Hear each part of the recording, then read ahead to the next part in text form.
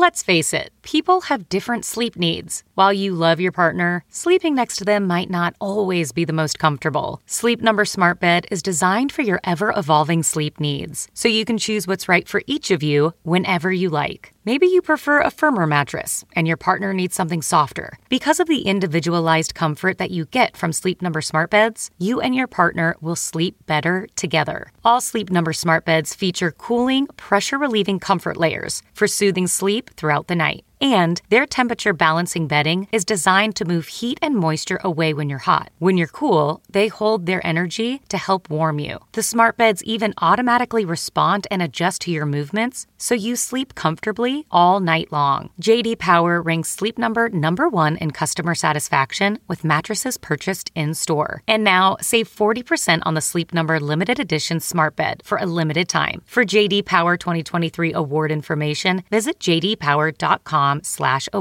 Only at a Sleep Number store or sleepnumber.com. Okay, picture this. It's Friday afternoon when a thought hits you. I can spend another weekend doing the same old whatever, or I can hop into my all-new Hyundai Santa Fe and hit the road. With available H-Track all-wheel drive and 3-row seating, my whole family can head deep into the wild. Conquer the weekend in the all-new Hyundai Santa Fe. Visit HyundaiUSA.com or call 562-314-4603 for more details. Hyundai, there's joy in every journey. Hello to our fellow royal lovers and welcome to Royally Us. I'm Christina and that is Christina Ross. Christine, how are you? I'm doing really well today. Excited for the holiday coming up. Definitely excited for this nice long weekend to stuff our face with turkey. It's going to be great. All right, let's check in on our royal viewers and see what they had to say about last week's show. Kicking off with the Octave says, I was surprised to see Kate standing in the middle. I thought Camilla would be the one in the middle since she is the next queen consort. It was very emotional ceremony, especially when they sang God Save the Queen. This was, of course, talking about Remembrance Day and the line that in which Kate and Camilla and the Duchess of Wessex was standing. Yeah, I think that was a really interesting choice, and I'm sure it was purposeful. Mm-hmm. We can only speculate as to why. Kate is hugely popular, and the Duchess of Cornwall can, some people find her still controversial, which I think is a shame. Mm-hmm. Or did they simply put it in line of, 1, 2, 3, right, rather than, putting the main character in the middle? So I'm sure it was purposeful. But who knows why? Right. Yeah. I'm sure there's always a method to the madness. So I'm sure that there was a reason why. Going to life, Lil Effect says, I think the queen should retire and have fun and not work anymore in the last days of her life. She should enjoy the things she wants to do. But I feel like this is what she enjoys doing. Like she said that she was going to serve until, the day she dies. And that's what she plans on doing. Right. And I do think that at this point, she only does things that she really enjoys. I think she enjoys talking to people and meeting with these organizations. And I think we've noticed a lot less, engagements where it's not something that she would really, have a passion for, a real interest in. Yeah, definitely. I totally agree with you. And the last one goes to Teresa, says, what used to seem so relatable about her in light of the many untruths they have told seemed phony and put on. She's talking about Meghan and, obviously everything that came out last week about the text messages. And I feel like Meghan may have lost a lot of people's trust in that whole situation. I think that there definitely is, a lack of trust or a loss of trust at this point that she can hopefully regain from the people who really support her. But yeah, I hope that these cases can tie up soon because so far it's only been trouble. Yeah, definitely. All right. Well, let's get into our royal roundup and kick it off with Queen Elizabeth, who is back to business after her health scare and back sprain. Prince Charles gave a little update on her health while also making a joke before she attended her great grandson's double christening. Take a look. Once you get to 95, it's not quite as easy as it used to be. It's bad enough at 73. Oh, Prince Charles, always there for a little joke. I am enjoying it.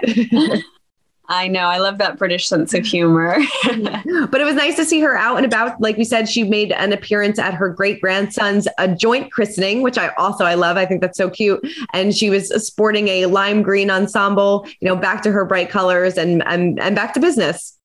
Yeah, I thought it was so sweet. So Lucas Tyndall, who is Zara Phillips, now Zara Tyndall's son, and August Brooksbanks, who's Princess Eugenie's son, they had a joint christening in Windsor. And I think it was so lovely to see some of the family together, especially to see the Queen in attendance. Mm-hmm. It was rumored that the Cambridge family was going to join them, but we didn't see them. But interestingly, Princess Eugenie's good friend Cressida Bonas and her husband were in attendance, and Cressida is Prince Harry's ex. Yeah. I thought that was a very interesting guest to have attended the event. It really is. I love how Harry stayed so close with all of his exes. Like, a few of them were at his wedding. It's like that. My exes were not at my wedding. Right. No. I don't think my husband would have been very happy with that. I don't think so either, but good for them that they can all maintain a healthy relationships following a breakup. All right. Well, days before the event, Prince William and Duchess Kate stepped out for the annual Royal Variety performance in London. The event supports the Royal Variety charity, of which the Queen is patron. The money raised from the show helps hundreds of entertainers throughout the UK who need help and assistance as a result of old age, ill health, or hard times. I mean, they always look fantastic, but I feel like she's really been bringing it lately, even though she's recycling looks from her closet. She looked amazing. She rewore this beautiful green Jenny Packham gown that we had seen before, and she changed the look a little bit with this really bold, wild, curly hair, which I thought was so beautiful and really brought out her natural curls, which we don't see very often. Mm-hmm. And it was such a beautiful night. This is always a very festive performance. There's always, holiday colors and schemes and things because it airs around Christmas time. And so it was so much fun to see them dressed up again. And I loved that Kate's parents and her brother and sister-in-law were there as well. It was a real family affair. It was a family affair. I love that. You don't really see too much of her, mingling with her own family out in public. So it was nice to see them all together. And, there was a lot of celebrities there as well. They've been rubbing elbows with Ed Sheeran, it feels like every single week. So he was in attendance. Yeah, I know. He's always there. He's always there. But yeah, it was nice that they stepped out for a good cause. And like you said, always look fantastic. And it's nice that she always kind of recycles looks from her closet, which is so relatable to all of us. Yes, it really is. Yes. All right. Moving on to Prince Charles and Duchess Camilla, who made a royal trip to Egypt for the first time in 15 years. Now, this trip was a part of the royal couple's first tour since the pandemic as well. So this was a big deal. Yeah, this was really interesting. They did a royal tour of the Middle East. They visited Jordan, where they met with the Jordanian royal family, who they've always been very close to. And I find that so interesting because they must be the only people in the world who can relate to their lifestyle and their circumstances, along with the other, members of the royal family. But I loved seeing them together. They seemed like old friends, which I thought was great. And then they did visit Egypt, where they toured, major historical and cultural sites like the Alexandria Library, which I thought was a really neat thing. The Duchess of Cornwall is so passionate about reading, and she sat at the Alexandria Library and read to a group of children, which I thought was so interesting. I mean, just very sweet, very sweet. Yeah, it was great. And the pictures looked amazing too.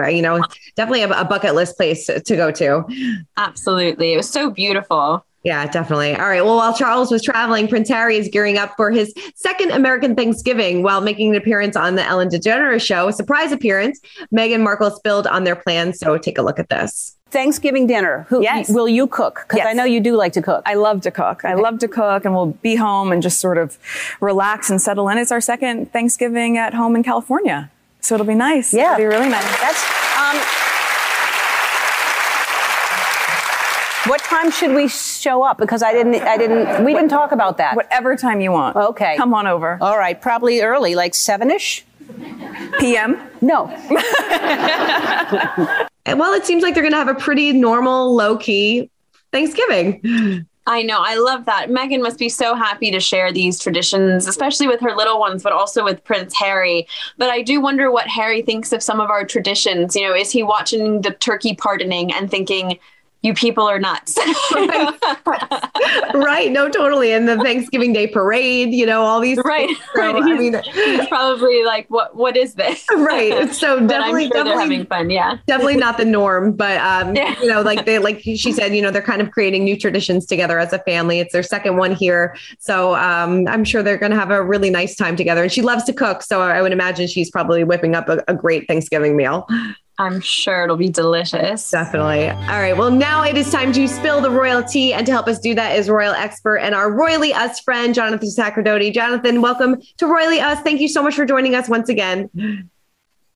Great to be with you again, as ever.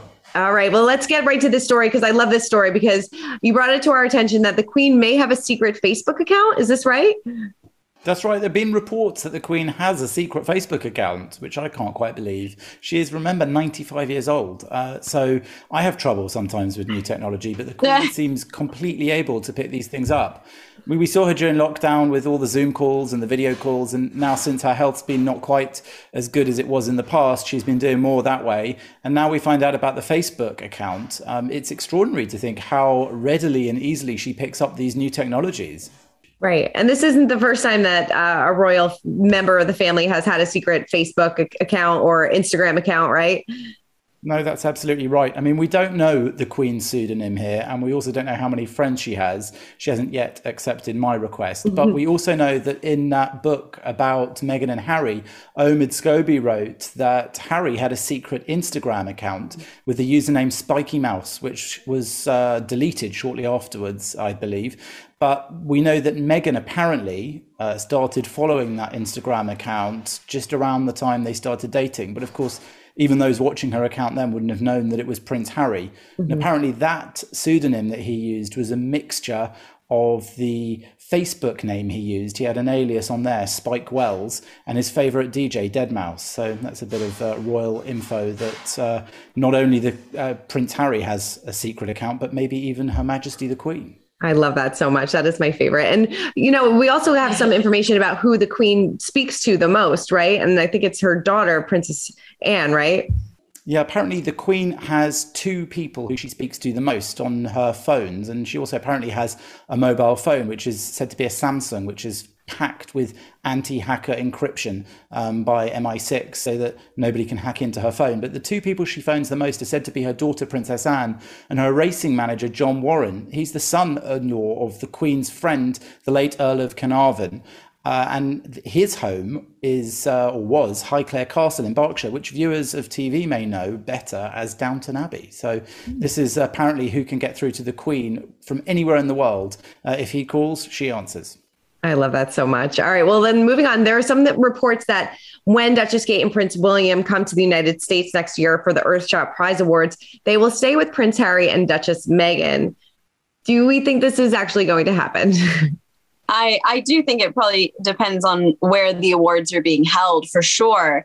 But I'm sure that just like anyone else, staying with your in-laws is always an experience, which we're all going to find out this week during, the holiday. Exactly. And who knows? I don't know if this would help their rift, not help their rift. But I mean, I feel like they could probably manage to not crash on somebody's couch and probably find their own place to stay. You'd think so. It's like so many of these things, like it's a sort of lose-lose situation. If they get invited and they decline, it seems petty and nasty. And if they don't get invited, it seems petty and nasty from the other side. And if they do accept such an invitation and something goes terribly wrong, that seems like a bad idea. I can't quite see how this would work. Yeah, no, you're so right. I know. Imagining them, checking into a hotel 2 days later just wouldn't be good for the headlines. No, you're so right. It is a lose-lose situation. You can't, like you said, the headlines wouldn't be good if they stayed there, if they not stayed there. So who knows? Maybe they'll have the awards in New York and they'll kind of avoid all of this. All right. Well, now it is time to break down the royal rules. And there is this new explosive documentary that aired this week on the BBC, The Princes and the Press. I know, Jonathan, you watched this documentary. What did we learn? Was there anything new? And, what is kind of their relationship with the press like? Not so good, as we know.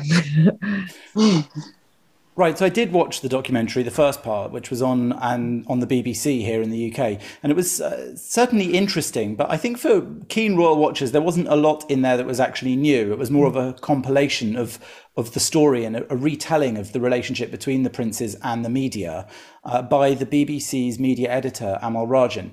What was controversial here about it was the palace were apparently really upset that they weren't allowed to see it before it went out. The BBC were very specific that they did offer the palace a right of reply. And at the end of it, there was a written statement that was read out. But that seemed to be it. And on the other hand, it told the story of how Princes William and Harry really have maneuvered their relations with the press over time. You'll remember that Diana, of course, had a bit of a love-hate relationship with the press. And then, of course, because of the tragic death of Diana during their childhood, and indeed the picking apart of her and Prince Charles's marriage, the media was something that I think those two boys found extremely difficult to live with. And yet, because of their position, they grew up really in the media glare. So the documentary really dug into that and looked at the idea of there being a bit of a deal between the royal family and the media, and how that deal is balanced. And really it was suggesting, not so controversially, I guess, that the deal is such that these people live at great expense to the country and in great luxury. Mm-hmm. And in return, they sort of feed the media machine. But there's always a balance between how much the media will criticize and dig at them and sort of publish these scurrilous stories or probe into their private lives, and how much they will be given by the royal family to stop them venturing too deeply into nooks and crannies that they aren't meant to. Mm-hmm. And I think it was interesting in that respect. And there were certainly a few quite controversial claims in there. There was a claim by Omid Scobie saying that the negative stories about Harry and Meghan had been briefed to the press by other royal households. There was also an interview with Meghan's lawyer, apparently with Meghan's permission, and she said, surprise, surprise, that the stories about Meghan being very hard to work for or get on with within the royal family were false, though I suspect if your lawyer said the opposite of that, you might fire them. Right. So there was definitely some interest in what she had to say as well. Mm-hmm. It sounds like such an interesting documentary. I'd really like to see it, because I think that the relationship between the royal family and the press has become a great matter of public interest, as we've seen it,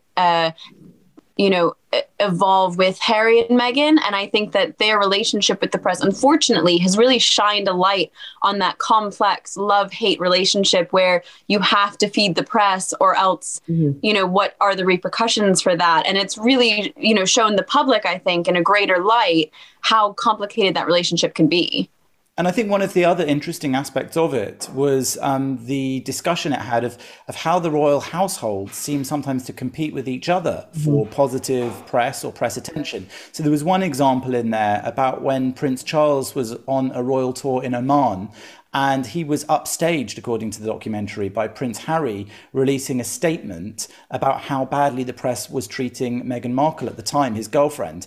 And they say that, traditionally, the royal households coordinated so that if one of them was doing something like a royal tour, nobody else would announce something big that would knock them off the front page. But in that case, they had interviews saying that, despite promising Prince Charles a splash on the front page, the journalists then found that their story was bumped, and he was annoyed by that because Harry had released this bombshell criticism of the media. And so it was also interesting in the respect that it gave an idea that maybe the royal households aren't always acting in perfect synchronicity, and sometimes they're competing with each other and getting on each other's nerves, winding each other up, or shadowing over each other's PR plans. And that's definitely something that I think was interesting to see in that documentary, because it also interviewed lots of royal editors, lots of royal correspondents. Of course, they didn't give away too much about their sources for the more interesting stories, but they did discuss the ins and outs of how it works being a royal reporter. Yeah, it's almost like they're fighting with each other through headlines of the media. Even though they say that they don't like the media, they are using it sometimes to their advantage, it seems like.